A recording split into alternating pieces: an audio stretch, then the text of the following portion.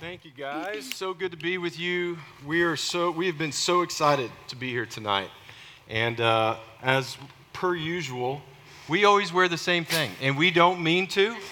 One of us gets dressed first, someone gets dressed separately, and we come out, and then we have, we almost could have had conflict tonight. Almost. But we didn't. Almost. We're like, let's go with it. So I told her black's my color. She decided black's her color. And we're not going to vote, but are y'all thinking it's my color? So, I don't know. I don't know. Well, we are excited to be here. We love Reengage. We love Watermark. And, I'm going to put my readers on because she's got the script. And, guys, that is a 42-point something. And mine, I can't even see it, so I have to put my readers on. She was smarter than me. But this place, guys, Watermark Reengage, has just really helped us understand marriage from a biblical worldview, which means Haley and I are constantly in a state of retuning our perspective on marriage to match God's plan. Yes, and so it's difficult to do, but the rewards far outweigh the effort. Even in the midst of a very imperfect marriage, we love being married. And tonight we want to share a little bit about the struggles and growth in our relationship, and we hope you'll be encouraged. So Haley and I met in 1998, January. We met at a Young Life retreat, and we all showed up. I was with one school, she was with another. We got placed in a little group, a circle, playing a game. I immediately noticed this girl in my circle, and she acknowledges that I was in that circle too, which is sweet. And the next day, I knew I liked her because when I like someone, I get really awkward, really awkward. And so the next day when we saw each other, we passed each other on the sidewalk, and I had learned the night before her name was Haley Cobb. That was her maiden name. And I said, it just came to me, guys. I passed her and I said, "Hey, Haley, good morning." She goes, "Good morning." And I said, "Haley, if we got married and I took your last name, I'd be Rob Cobb." and that's a true story. And she goes, "Oh." And I just said, "Okay, have a good day." And I just kept going. And I was like, what am I doing? What am I doing? So that's what happened. And 2 years later. I got her. 2 years later. So did this contribute to the delay in our dating? Maybe, but timing just wasn't right. And so in 2000, we started dating, and then our relationship blossomed, and then we soon got engaged in 2000, and then got married in February of 2001. Mm-hmm. And so here's a 60-second video of where we were in the honeymoon stage.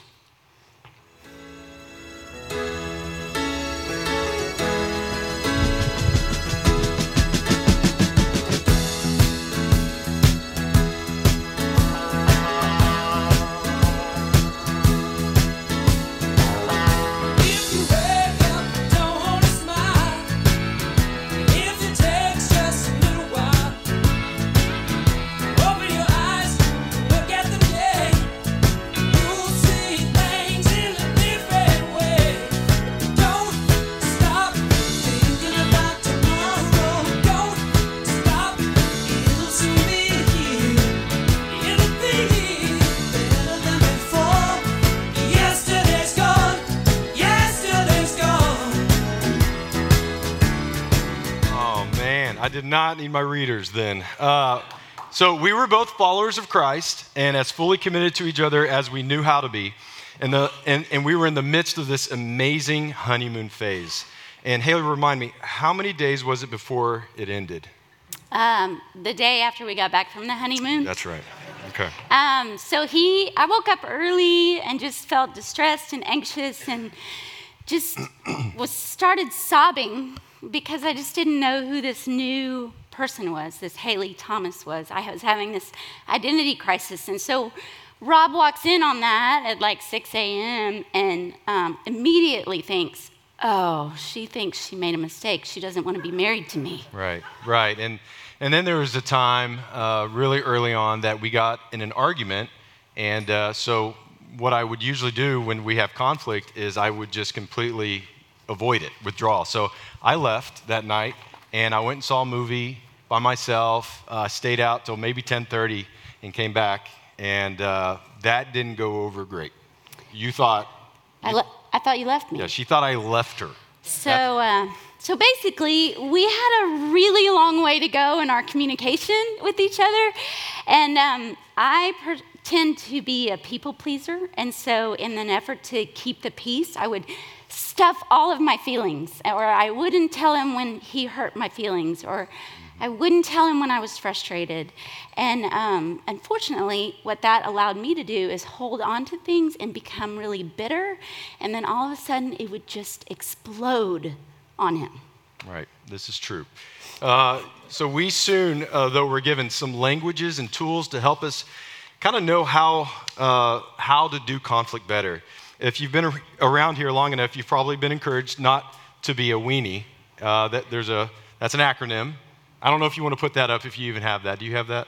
It's helpful to look at that. We're going to reference that some. So the acronym proved helpful for us, but sobering as well, because we really learned in that we struggled with all four of these things.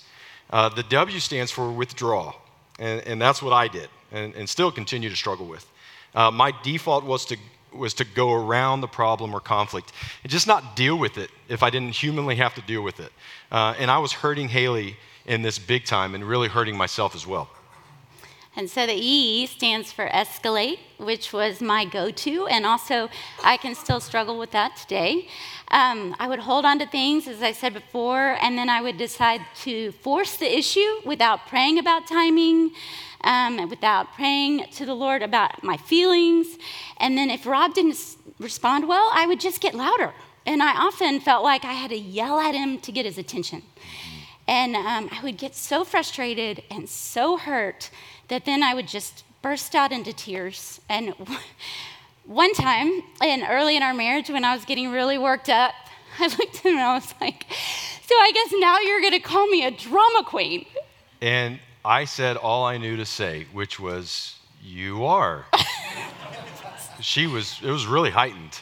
Very. And so... that made you angry. It made me really angry, and I happened to have a shirt in my hand, and I whipped him with it. And then I ran out the door.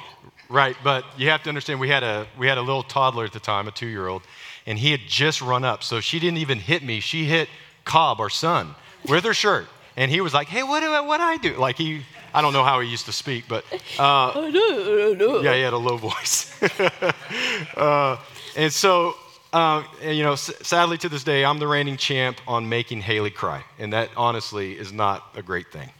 So anyway, just to finish out the weenie, the N stands for negative interpretation, which we both do, and the I stands for invalidation, which we both do. We both do that. I have a special knack at invalidating Haley, which is not a good thing. So if it's okay with you, we'd like to demonstrate a meta-argument between us, and that's typical of how we argue. Okay, so this is not an actual argument, guys, but it is a combination of almost all of our conflict mixed in a blender. So to set the scene, we're going to do a little acting here. To set the scene, this conflict takes place in our closet because 90% of our arguments take place in our closet for some reason. So, interior, closet. Rob is already in the closet, probably changing into comfy clothes. Hey, I'm not happy with something you said or something you did, and I'm ready to talk about it right now because this is when I want to talk about it. Well, I'm choosing not to be happy you're doing this and probably should have interest in your perspective, but I think I'll choose to quickly defend my position instead. Hearing you defend yourself, while possibly some merit to it, only causes me to double down on what I'm trying to communicate, and my interest in your perspective is super low, and my interest in you understanding what I want to say and how I feel is off the charts high. I'm thinking you should stop judging me by my actions and join me, as I'm only going to think of what I did in terms of my intentions, if that's okay, and I'm going to round up and say my intentions were fine to good. I'm going to negatively interpret your response and hear your words in the worst way possible, which makes me even more angry and hurt. Since I don't love to escalate, I'm going to now have to invalidate this whole thing and basically tell you that we wouldn't have a problem if you chose not to have a problem. Well, I do like to escalate, and now you're hearing a much louder version of what I've already said, and I think I'll go ahead and bring up some old things that you've done because I have an excellent memory. Nope. No clapping. I greatly dislike it when you do that, and I'm literally looking for anything I can say that can possibly wound you and make me feel better. Since I'm not finding much, how about a random unhelpful comparison of your mom? No, don't clap. Now I'm saying things that even I don't think are true, but I need really strong words. Oh, great. Now I'm going to cry. I hate crying, but at least it's getting through to you so I don't have to think of things to say. Since you were crying, I'm realizing I'm probably going to lose this argument. Now it's just a matter of who's walking out on who first. I'd be glad to. Haley exits, and that's the scene. So guys, thank you. Now clap. Hey. Don't clap for all that negative garbage. Just so you know, I'm usually a lot louder. Yeah. And a lot meaner. Her acting escalation didn't scare me. But that's honestly, guys, that is what it looks like. I mean, that was a meta argument. I mean, we're being silly with that. But those are the topics that come up, and it's very real. Yes. And so it can be really exhausting, and it's extremely painful, and it's really hurtful. And it can take like 24 hours or more to recover, which makes the rest of the day and some of the next day just feel wasted. If conflict happens the night before work, for me, or even the morning before work, then it's definitely going to affect me all day. I find I'm off, and I don't function well when we're at odds and just unreconciled.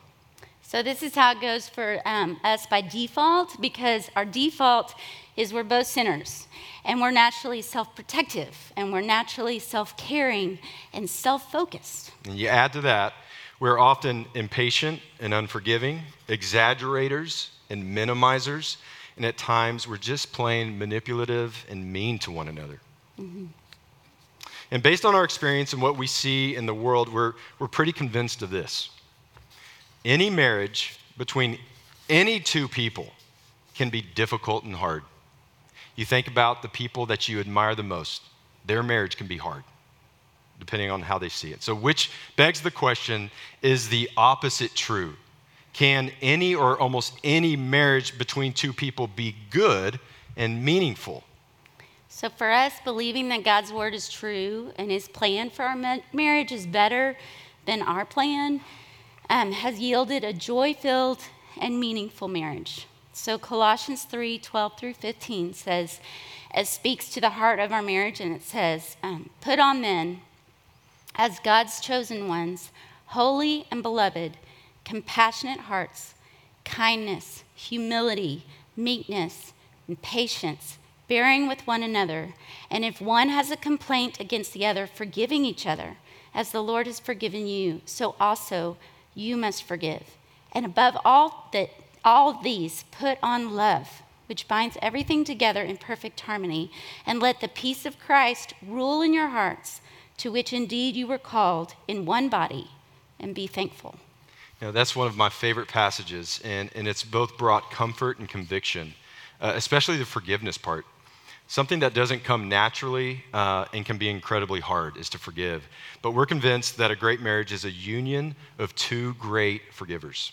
And unfortunately, we are naturally inclined to protect ourselves rather than forgiving and loving each other in a way that glorifies the Lord. And there's a deceiver that whispers lies to us often, that we're justified in our feelings and we're entitled to what we want. And we also know that in our flesh and our sin, we want satisfaction and we want justice and what we think is right. But when we yield to the Spirit and when we've given the power and strength to restrain from what we would naturally do, we can more easily love and see each other as Christ loves and sees us. So we've been given a new perspective, and new life-giving guidelines and new language to use, and we fall short every day of loving each other well. But as we lean towards each other and fighting for that oneness, and I mean fighting for it, our love has grown to be a greater depth, and it has greater joy than it ever has before. And our conflicts are now fewer and shorter lived, thank goodness. Right. So let's give you some examples of when it goes well for us. For me, I've learned to just engage with Haley. I like to make things good between us as fast as possible, but sometimes that can be me just trying to avoid conflict. I just want to get past it. And I've learned to not work around conflict, but to work through it. Withdrawing is never helpful. It doesn't make peace, it fakes peace. And I've learned that timing matters. And so we've set some parameters around when it's best for us to have these harder conversations. And this helps us be in a better place to hear each other. And I don't feel like I have to get loud or yell at him anymore to be heard. Plus, escalating never really helped anyway and made things worse. So we also try to assume the best in each other, not the worst, which is opposite of negative interpretation. And so now in humility, which takes effort and purpose and intention, we choose to positively interpret the other person. Yeah, and finally, a sentence that changes everything, and so please remember this, is, I can see how you would feel that way. Ultimately, this phrase validates the other person. And that will instantly soften their heart toward you. It's hard to say because it requires we actually try to understand where the other person is coming from, which takes humility. So the I in weenie is invalidation. It needs to become validation. You need to validate, and one of the best ways is, I can see how you would feel that way. We've also learned and are still learning to draw the circle around ourselves. It's much easier to point that way. So when we draw the circle around ourselves, we mean regardless of what the other person's doing, we can submit to the Lord and see our part, even if we feel like it's only 10%, we can still see our part and change the course of the conflict.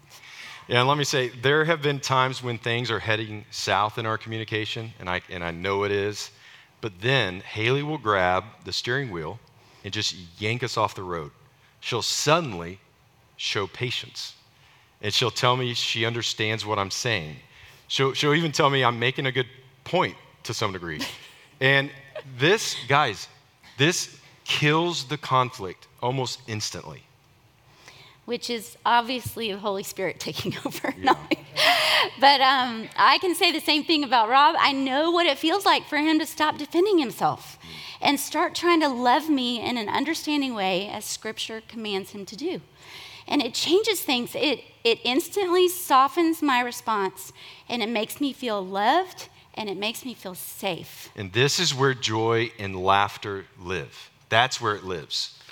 This is where connection and intimacy live. That's where we want to be. And when you're both looking out for your own needs, you both lose. And so when you're looking out for the other person's needs, it brings peace and unity. Yes. So, guys, we just wanted to share that. That's just a portion of some of the stuff that we deal with. We still have these conflicts. We still have to do these things.